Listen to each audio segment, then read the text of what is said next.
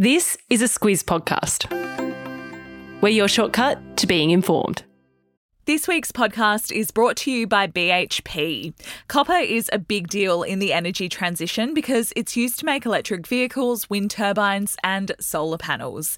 When it comes to producing copper responsibly, it's happening now at BHP. Good morning, I'm Alex Ty. And I'm Claire Kimball. It's Monday, the 20th of November. In your Squiz today, a possible pause in Gaza, tough days for SA police, the AI world gets a shock, and Australia clinches the Cricket World Cup.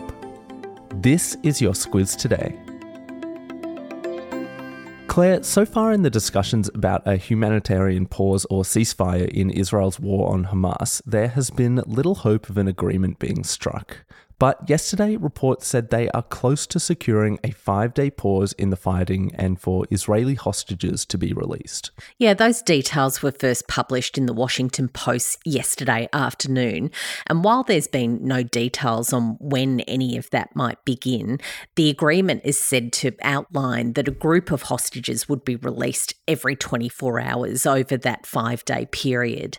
But it's not really time to breathe a sigh of relief quite yet. US officials say that nothing has been locked in, and late yesterday afternoon, Israeli Prime Minister Benjamin Netanyahu said that as of now, there has been no deal. But overnight, Qatar, who have been very crucial as a go-between in the negotiations, said that only very minor obstacles remain for a deal to be done.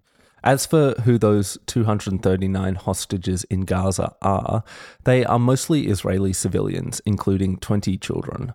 Also taken were soldiers and foreign nationals, including around 10 American citizens. And since they were taken on 7th of October when Hamas militants went into Israel, Hamas has claimed that 50 hostages have been killed by Israeli airstrikes on Gaza. Yeah, that number hasn't been confirmed, but Israeli soldiers who have been into Gaza have recovered the bodies of 2 hostages so far. That's been during their military operations in the Palestinian territory. And securing the return of the hostages has been a priority for the Israelis. On Saturday, thousands marched on Jerusalem to demand that the Israeli government do more to secure their freedom. And just on what's happening in Gaza, the Palestinian Red Crescent and United Nations agencies have evacuated 31 premature babies and their families from the Al-Shifa hospital in Gaza City to Egypt overnight. On Saturday, World Health Organization officials visited that hospital and described it as a death zone. The High Court's decision to scuttle indefinite immigration detention for a group of people who could not be deported is continuing to create headlines. Yesterday, Home Affairs Minister Claire O'Neill said that up to 340 people in detention could eventually be released due to that decision. Yes, so far 93 people have been released, so that maximum number is new information from the government.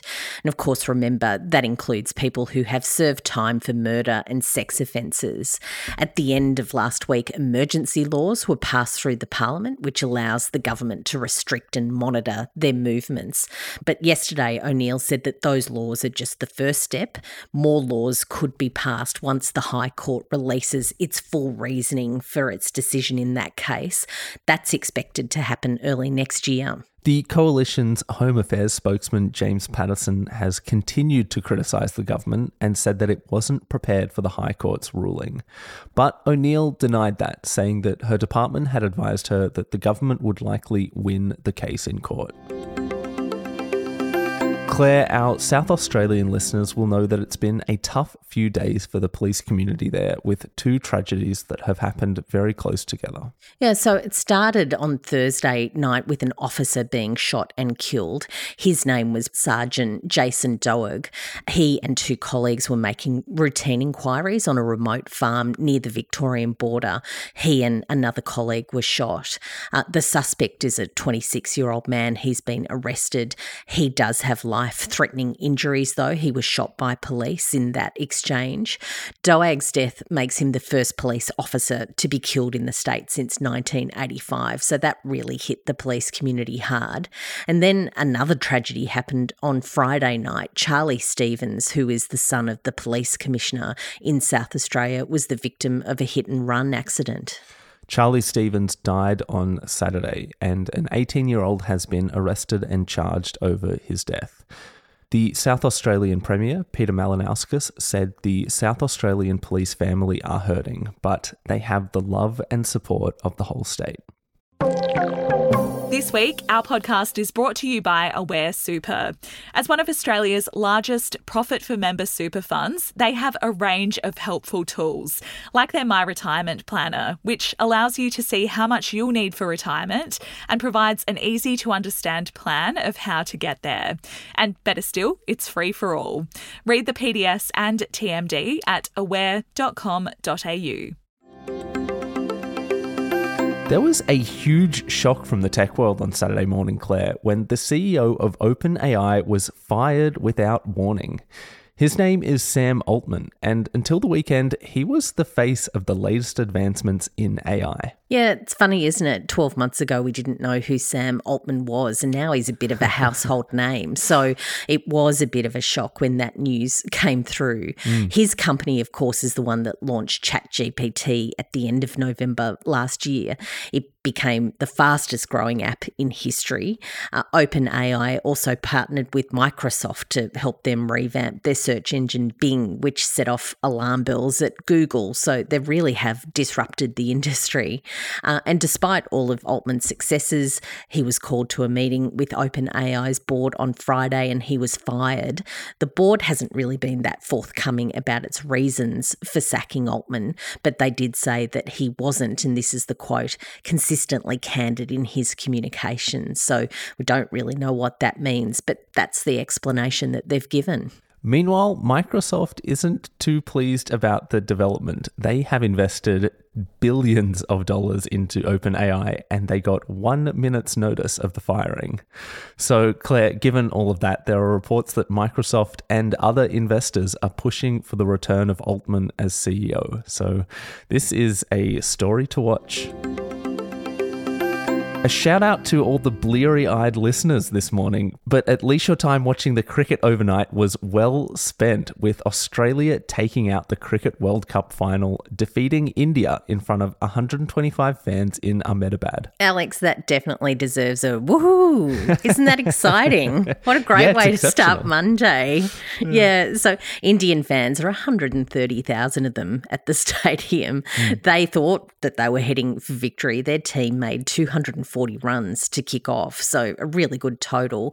And Australia's early batters then really were in a bit of a collapse. We were 3 for 47 at one point, but Australian batter Travis Head really stepped up and took control of things. He ended up making 137 runs, which is just extraordinary to reach that 240 total. It was enough to see Australia take the trophy, and it also took Head into the history books. He's just the third Australian to score a century in a World Cup final. The other two are Ricky Ponting and Adam Gilchrist, so pretty good company to keep. Pretty good company. With all of that, Travis Head was obviously player of the match, while the Indian superstar Virat Kohli was given player of the tournament.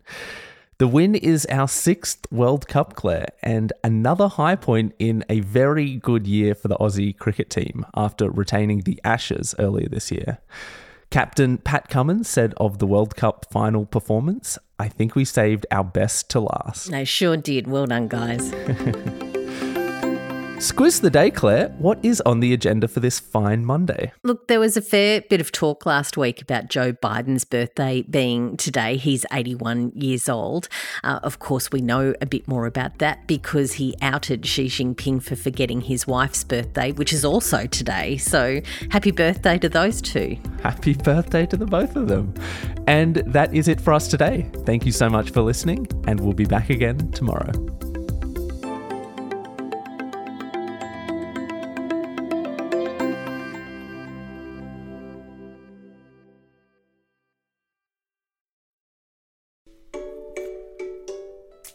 Hello, it's Bryce here from Squiz Kids. Kids and fiscal policy go together like peaches and cream, which is why we're excited to present a special Squiz Kids Q&A this week with Federal Treasurer Jim Chalmers. It's the podcast where the kids of Australia get to ask the questions. Tune in to Squiz Kids today to find out how the notorious BIG has helped shape next week's budget, why the Treasurer considers himself more of a three-pointer than a slam dunker, and why his toenails will be painted with glitter nail polish next Tuesday when he stands in Parliament to hand down the budget. Plus, there's a cheeky question in there about his leadership ambition. All part of our mission to engage kids in the wider news agenda. Check it out in the Squiz Kids podcast feed or via squizkids.com.au.